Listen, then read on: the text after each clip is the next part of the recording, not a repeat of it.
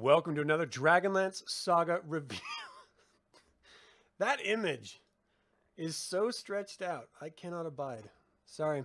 Welcome to another Dragonlance Saga review episode. It is Kiranor Holmeswelt the 28th, and my name is Adam. Today I'm going to give you my spoiler review of the Kagonesti. And that's right. I'm going to say it that way the whole review. So if you don't like it, deal with it. This is by Douglas Niles. I will be spoiling this story, so if you don't want to know it, stop watching now. I would like to take a moment and thank the members of this YouTube channel and invite you to consider becoming a member by visiting the links in the description below, and you can always pick up Dragonlance Gaming materials using my affiliate links. Now, this is my perspective only, so if you have any thoughts that differ, or you just want to share your own original ideas, or you want to argue my thoughts, do it in YouTube chat if you're watching live, or throw in a comment after the fact. You're always welcome. I like dissenting ideas. That's how we grow as humans. Now, the way these work, if this is your first review you're watching of this show, then I'm going to give you my pre-written review, and I'm just going to sort of read it out to you, and then we'll just sort of riff. So throughout my review, throw up your comments, throw up your thoughts, and then afterward, we'll just sort of riff a little bit on whatever you guys have to say, and we'll just have a good time. Chris, thanks for joining live. How you doing? Solid Company, how you doing? Woodland Goblin. All right, I like the name. Good to see you. Thanks for tuning live. Lance Vandertooth, I dig that. Have read the Dragonlance books yourself, having owned nearly every book. This is one of your favorites. You enjoy how the Kagonesti were able to survive through the Dragon Wars. Yeah, I liked it too. All right, let's get into this. Book 1 is set during the First Dragon War, before the elves were unified under Sylvanos.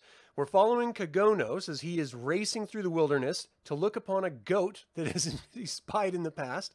He sees a Sylvanesti named Quethas, who has struck the goat with an arrow from atop a griffin, and before he can kill the goat, Kagonos steps in, and he refuses to let Quethas kill the goat, and then they sort of struggle and fight back and forth, with Kagonos besting Quethas and threatening to kill him if he doesn't back down. He then takes Quethas's axe, a gift from Sylvanos, and Quethas leaves upset. I was bothered by the fact that the Elven Nation trilogy says that the elves didn't use griffins as mounts until Kith Canon. Yet, in this book, we're led to believe that there are many griffin riders to fight the dragons in the First Dragon War. Now, this would be a simple fix if Douglas Niles just recalled that he wrote the book that said that. It's in the Elven Nations trilogy. He wrote it. The lack of consistency is maddening to me. All right. Other than that, Kagonos approaches the grandfather goat, which actually speaks to him, thanking him, and he nurses it back to health. The goat transforms into a massive silver dragon named Darlington. The dragon tells Kagonos that he is the true pathfinder of the Elderwild, and that he would be honored if he swore to never take a wife or enter the Sylvanesti territory. Not honored as in personally honored, but Kagonos himself would be honored to be the pathfinder if he did not go into the Sylvanesti territory or take a wife. I don't know what a wife has to do with anything. Like, if you're into girls, taking a wife is pretty awesome. Just from personal experience. But, I don't know. Monks and Kagonos apparently not too down with it. So he's instructed to use the horn when he's in danger, as he's given one of the horns from the grandfather ram. And the silver dragons would always come to his aid if he blew the horn. This binds the Elderwild elves with the silver dragons for all time. Then we fast forward to the war efforts, and a blue dragon stone was taken by the Dark Queen's ogre forces. The elves were trapping the dragons in the dragon stones in order to win the war. Kagonos goes after the blue dragon stone and leads a raiding party into the ogre encampment, ultimately getting it back when Quethas, now a general in the war, arrives to collect it for Sylvanos. Quethas hates Kagonos and is in a worse mood as he just lost his son in the war. He threatens him, takes the stone, and leaves. The Kagonos goes to meet with Sylvanos, who offers him a place in Sylvanesti as House Servitor, which Kagonos obviously refuses. How can anyone who is just newly making their nation think that someone else would think it's an honor to be a servant in their house? How could that ever be a good thing. I don't understand it. Yeah, I clearly don't see you as an equal, but you can come in the house as long as you wipe your feet and you're a servant. Then you can enjoy the opulence of my new nation. All right, well, you can just... All right. So anyway, he is then summoned to Darlington, who is dying, the dragon. Kagones reinforces his pledge to the worm, and Darlington dies from his wounds in the war. Quithas then arrives, telling Kagones that he is going to die, and his people are going to be welcomed into Silvanesti despite his wishes. Enraged, Kagones fights and beheads Quithas and races back to Silvanos with the head, realizes it's probably not going to be a good idea if he walks in with their general's head and then just sort of flings it to the side. So, you know, some rando elven child is going to run across Quithas's head in the forest. It is inevitable. Pretty gruesome, but I dig it. All right. So he tells them what happened, and they are kind of beside themselves. They initially don't believe it, and then they sort of come around. He ultimately refuses to join Silvanesti again and blows the horn.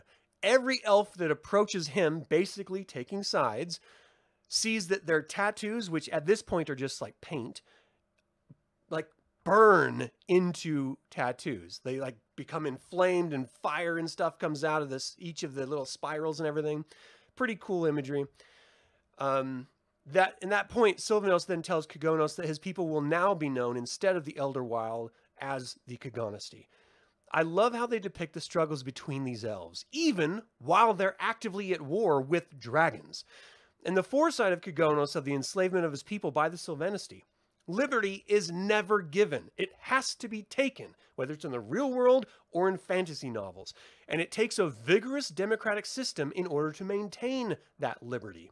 The Kagonesti knew this, and through their use of their passions of the old ways, rather than their political system to maintain their liberty, it's just a refreshing way of seeing that idea maintained even in a fantasy setting. Because it's true. It takes dead people, unfortunately. So the second book is set during the Third Dragon War, centuries later, after Kagonesti has been built. We are now following a character called Ashtaway, who is the nephew of the new Pathfinder, Wallachie. Ash is looking to meet a girl named Hamana.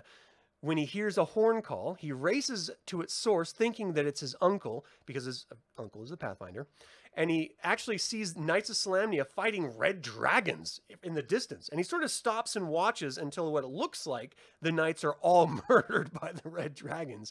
And he's just sort of struck by how effective the knights were and how brave they were for facing these ancient worms, and how absurd it was that they would do that in the first place, because it's so against contrast, it's so in direct contrast with how the Kagonesti warriors fight themselves. So then he continues on and meets Hamana en route to the call. They meet a silver dragon named Lectrol. Lectrol is wounded from the war and warns about the Dark Queen looking to reinforce her territory, as she fears a knight named Huma. Hamana is the healer, the daughter of a shaman, and takes care of the silver dragon as Ash goes off hunting for food. He collects a deer for the dragon and one for himself, and then returns to his village. He discovers Bakali have raided his village, and Bakali are lizard creatures, if you guys haven't watched my videos or if you're not familiar.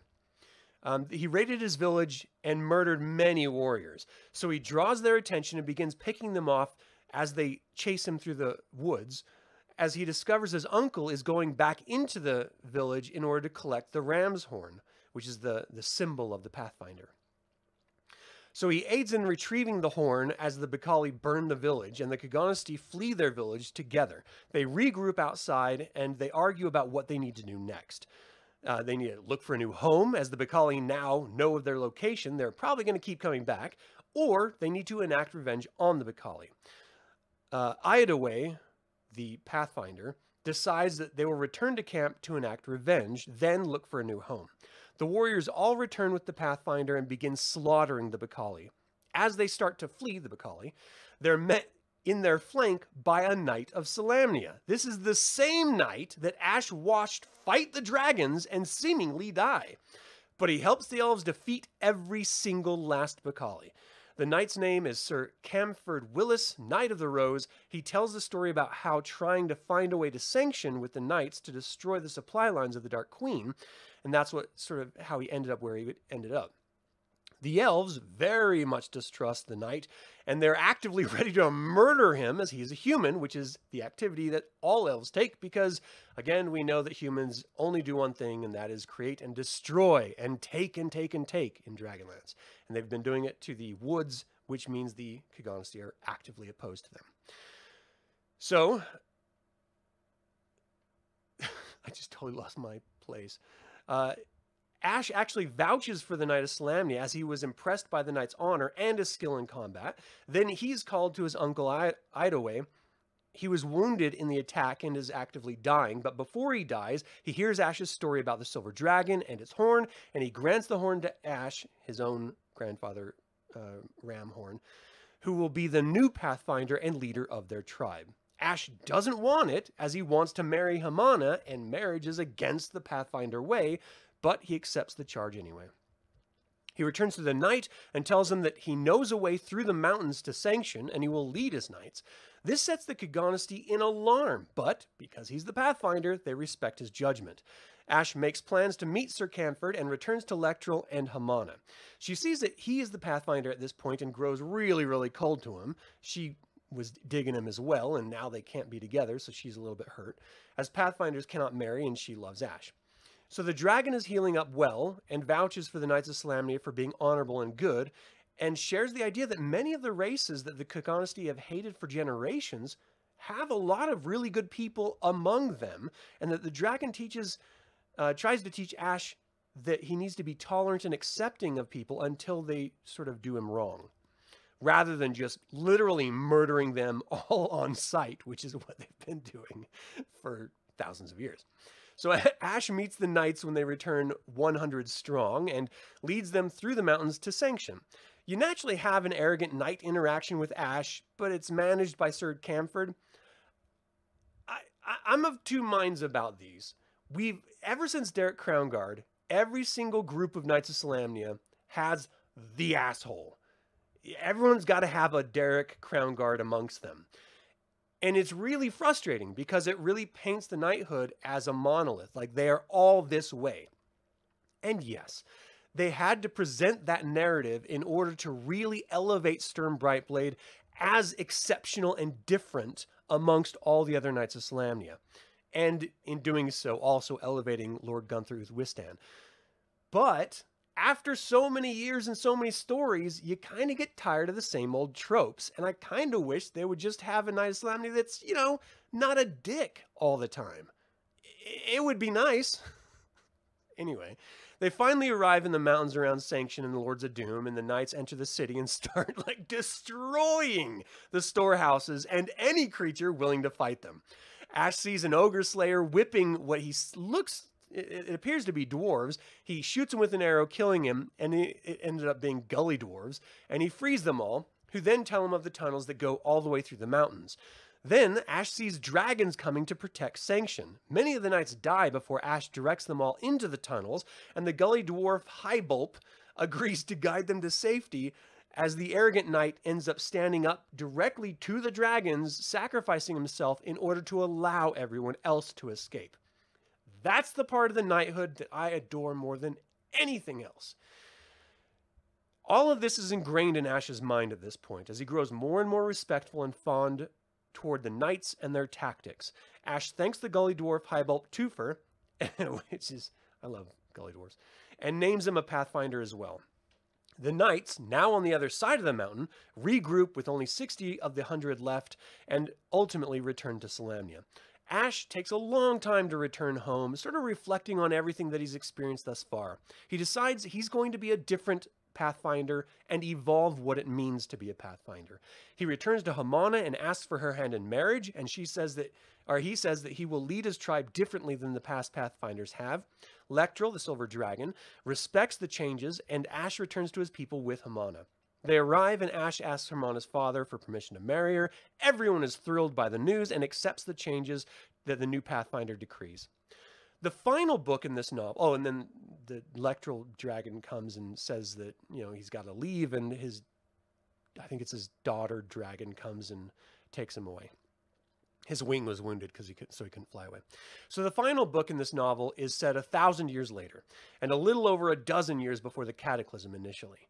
We follow the new warrior, Idaho, which I don't know if I'm saying this right, but it's spelled, I'm assuming that's an I. Iydahoe. Idaho. The whole time I'm thinking, is he calling himself a hoe? Like, with this name? As a hoe. So anyway, Idaho of the Whitetail Village. So Ishtar Legionnaires have been destroying the Silver Trout Village, one of the 4 Kagonesti villages that each of them know of. He finds the Pathfinder dead, and the ram's horn completely shattered. He collects the fragments of the horn, and Idaho rushes back to his home to tell everyone and his father Håkon, the shaman. He is away in one of his regular spirit walks. So he then tells the clan chief, who refuses to believe him initially, but Idaho shows him the horn fragments. That's a spelling error that I thought I had corrected already, which I did not. The chief then sends warriors to the other 2 tribal villages to see what they have to say about this. As Idaho goes out to take the young ones to go fish, he hears iron men and horses, but he doesn't see anyone until an invisibility spell drops and a gray wizard is directing the soldiers. I'm not sure how to feel about the gray wizard in this final story, because he's working for the king priest. The king priest hated and distrusted wizards so much that he ran entire campaigns of war against them, especially at this time period. So I don't know why he would trust a gray wizard. The gray wizard must be a renegade and not part of the Orders of High Sorcery because he's wearing gray robes and not white, red, or black. So maybe he's a renegade wizard. It never really explains it. It doesn't really have to, but for people like me who are sort of obsessive about the lore of Dragonlance, I really like to know. I guess I'm just going to have to ask Douglas Niles. Idaho rushes back to his village to warn everyone, and the battle is on. For some reason, the Ishtar Legionnaires are exterminating the Kagonesti 1 village at a time. As many of the villages are dying against the well-trained, equipped, and insurmountable numbers of troops, Idaho flees with as many elves as he can to a hidden cove that he discovered years before. There, the remaining Kagonesti lived for years. All of the 4 tribal villages were utterly destroyed, leaving Ishtar to believe that they exterminated all of the Kagonesti elves. Rage consumes Idaho, and he frequently goes out to hunt legionnaires as they enter his forest. He sees that the Ishtar troops have been marking the trees for some reason, and for years he's been murdering all of them. Idaho is called to another warrior who is a house elf, or Sylvanesti as we know them, who was captured. He tells them that the king priest is building a road to connect the world, and they want to build it through these forests, which is why they had to exterminate all the local people. Then the house elf attacks them. Idaho kills him and returns to camp to relay the story. One of the younger warriors joins him on a journey to hunt the troops, and they find a massive caravan of Ishtar troops and house elves willingly with the troops. They're on a journey to Ishtar to sing to the king priest until they're ambushed. The Kagonesti kill many of the troopers until the house elf cleric charms the warrior that's with Idaho, who just walks down and enters their wagon. Then the gray wizard summons a fire elemental to find and kill Idaho, who ultimately, of course, evades the elemental after realizing he cannot kill it. Then when the caravan leaves to set up camp, Idaho sneaks into the camp in order to save his warrior friend, only to be caught by the wizard, who was invisible, watching him enter the wagon. I love the idea that the wizard is just sitting there picking his teeth, waiting, and then just sees the Kagonesti elf walk right in front of him. He's just like, all right, I'm just going to wait for a second. And then he's like, web! Just totally surprises him. I like the idea that even as effective and efficient the Kagonesti have always been portrayed, certainly in the Elven Nations trilogy and in this book so far, even they are flawed. And they can be snuck up on, they can be surprised. It just makes it a little bit more believable, you know what I mean? So he captures him with a web spell, and they plan to burn him and his warrior friend at the stake. The elven cleric intervenes, wishing to grant them peace by learning of Mishakal. Have you heard the good news? And he's readying to tell him when the house elf Lorelon appears magically in the wagon with everyone and takes the cleric away, saying that Istar is doomed and they have to leave Krynn. Everyone else is watching this. Everyone knows he's saying, yeah, this world is ending, so let's hightail it out of here. And you all, I couldn't believe, like, the nerve. Like, just come and whisper in his ear, send him a telepathy, like ESP message or something. But you're like abandoning all these other people right in front of him. Just kind of a dick move. Anyway. The whole idea, I'm sorry, I got to go on this rant for a second. The whole idea of all of the true clerics leaving Krynn, that is not something clerics would do. Like, if you're called to serve your god, and the purpose of that is to serve mortals of this land and protect them and heal them, when your god then comes and says, you know what, F these dudes, let's get the F out, and you're just like, awesome, throwing your books in the air and just running with them, you were never really a good cleric in the first place. So if you were a good cleric, you'd be like, you know, I like what you're saying, but these people are screwed. I've served humanity or mortals for all of my life. That's my calling. I'm going to stay and serve them. Why would you just up and leave? That's just the worst. Anyway, so the wizard takes up the staff in order to kill Idaho as the young elf, the cleric's daughter and singer, casts sticks to snakes or snakes to sticks on the staff. Idaho ends up killing the wizard, and they all use his invisibility powder to escape the encampment. The female house elf's name is Venetia, and she agrees to join the Kagonesti clan, but when they return to find Idaho's father, the shaman Håkon, they find that he was also taken by Lorelon. Even his dad abandoned him. And it wouldn't be so bad if there wasn't a story in the Tales 2 Dragonlance anthology that actually is about this very thing, where a cleric is presented with the idea of leaving, and he's like, no, I got to help my sister, or I got to help my girlfriend, or whatever it was. I can't really remember this moment. But he refused to go, which is the logical choice. I'll tell you what. If for some reason I was ever asked by some divine entity to abandon my family, no, never. I would not do that. That's the most selfish thing one could do. If you're an evil or neutral cleric, I get it. That's how you roll. But if you're a good cleric, no way. You would not abandon them. All right, I'll stop harping on it. Then the sky and forest turn against everyone. As Venetia explains, Lorelon prophesied all this years ago. She doesn't know the whole prophecy, only that there will be like 13 signs before the end of time. Then, after days, an ancient elf just appears outside the village. It never explains who this ancient elf is, but I suspect it was Paladine.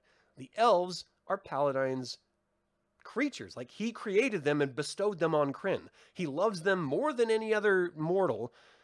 I think he's the one that saved their butts, but it never explains it, so you don't really know. Anyway, as Idaho approaches the old man, asking him to join them in safety of his hut and sort of break fast, the old elf tells them to seek the ancient pathfinder and then vanishes.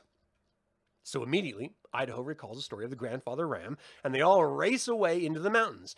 When they reach the summit, they witness the mountain crash into Krynn, destroying Istar. They're all rocked and shaken by the massive earthquake and aftermath, and they stumble off as they see the sea rising, swallowing the land around them, splitting the land into a bunch of different bits. They barely make it away to see the sea calming as Idaho is led by a vision of the grandfather ram to a new horn. He accepts this new horn and is the new pathfinder, and the last Kagonesti tribe learns in the years that follow that other Kagonesti did in fact survive in the isles to the west, and that they returned to their ancient ways in the forest.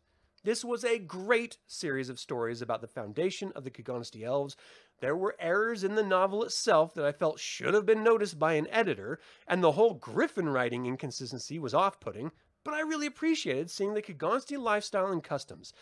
It only makes me appreciate them more and reflect on how peaceful and rage-filled these more native elves could be. I can't help but reflect back on being a child and learning about the native peoples of the Americas. I was always taught that they were nature-loving and peaceful peoples, But after learning about their history as an adult, I learned that they were actually slavers and warmongers every bit as bad as Europeans who exterminated them for the most part. Now, this is not to justify any actions, only to compare and contrast on the realities of a people who are often misunderstood to their own detriment, much like the Kagonesti.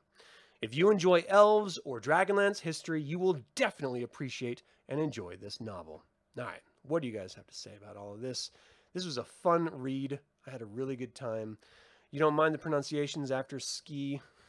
It's not sky. I learned to accept it.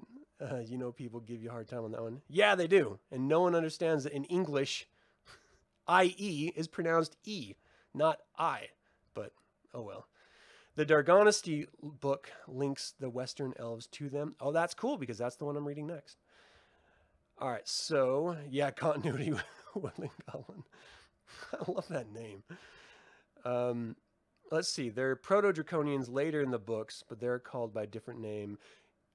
Yeah, the Proto-Draconians are different. I mean, they're Slisks or something like that. Anyway, there's like 3 different types of Proto-Draconians. One of them in the Riverwind, in the Plainsman book, and then others that were found up in Taladas. And they're really cool too. I have videos about all of those. So you can make the case that the Kagonesti are the truest form of elves that the gods of good intended. I agree. You'd agree with that, though it would seem that only more neutral gods made Mishikal came to the Kagonesti more than Paladine did. Possibly. What's up, Kendra Kissers? Sup, homie? Kendra kissing is always a treat. That's true, as long as it's consensual and you're adults. Then kiss whoever you want. So every knight group has a Derek Crown Guard. For sure. You call them paladins. What? Hey, Jeff, thanks for joining live. You would argue that it showed the factionalism within the knights can't ever die, sadly. I appreciate that, Lance.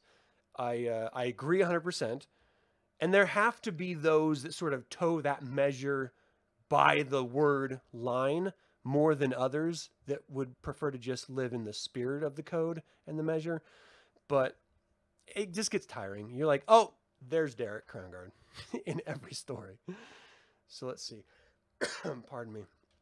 Being a woodcutter on the edge of an elven forest is a dangerous gig. Dude, they would murder people. Just not even talk to them or anything. Just, oh, you're in my area? Die. Crazy. Elves they're no joke. So as dangerous as collecting goblin ears too while skimming the elven borders towards the Tower of High Sorcery in Wayreth. Yeah. Yeah, that would be bad. Idaho! Duncan, Idaho? Yeah. Renegade, he was a renegade, or Brown. Brown says they refused the rest. Oh, the test, okay. All right, well, I like that. I mean, I feel like even Magius wore gray robes and multicolored robes and all of the Order's robes, so I'm not a huge stickler for it. I know renegades exist on Krynn. I just wish they would just make some mention because he was clearly working with the King Priest, and everyone knows that the King Priest was trying to destroy all of the Wizards of High Sorcery. So that's why it bugged me. Anyway, what if your family had been really annoyed at the divine being was super cool? All right, you know what? That's true. What if my family was just not being asses for like the last week and I was just in a mood? You know? Like, yeah, you know what? They refused to give the remote control. They always make me sit in the worst place on the couch. I think I'm going to leave them. Let's just do it.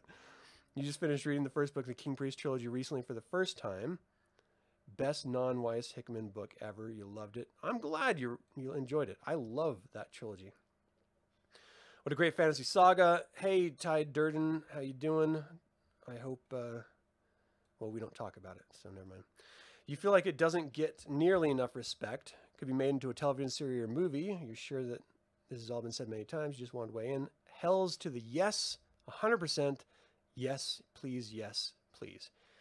Next week, I just did a video about the Tower of the High Clerist, the High Clerist's Tower, and or Dragon Death, depending on when you want to learn about it. Incredibly fascinating, and arguably the best fantasy dungeon above ground in any fantasy series ever. It's amazing. not only is it a rich, interesting history, but it's also freaking haunted. Like, it's amazing. And no one ever talks about it. Like, I just think that on-screen representation of the High Clerist's Tower would be the bomb. It would be amazing. I gotta see it. And then you gotta see the dragon perspective of flying down onto it, strafing it with lightning bolts, and oh god, it'd be so dope. Anyway. All right. You wish they would include a map? Yeah, me too, Lance. My biggest problem about this is that it leads you to believe that in the Age of Might and before the Cataclysm, the entire southern region was nothing but, of Ansalon, was nothing but forest, like dense, thick forests. All the way from Sylvanesti, all the way over, actually from Balafor, all the way over to, well, where Southern Ergoth ends up being, right? And that anything north of that was just mountainous. But the way that they're describing the locations in this makes me think that these guys were actually in what's now considered Blood, the ogre's territory, not west or south, but it was all forest terrain. And so the logic, the way they describe it is a little bit weird. They describe how they went in the mountains and they watched the new sea being formed after the Cataclysm, which again, I love those apocalypse TV or films like 2012 and stuff like that. It just reminded me of that visually. Like that would be a great in-camera shot to see on like a big IMAX screen.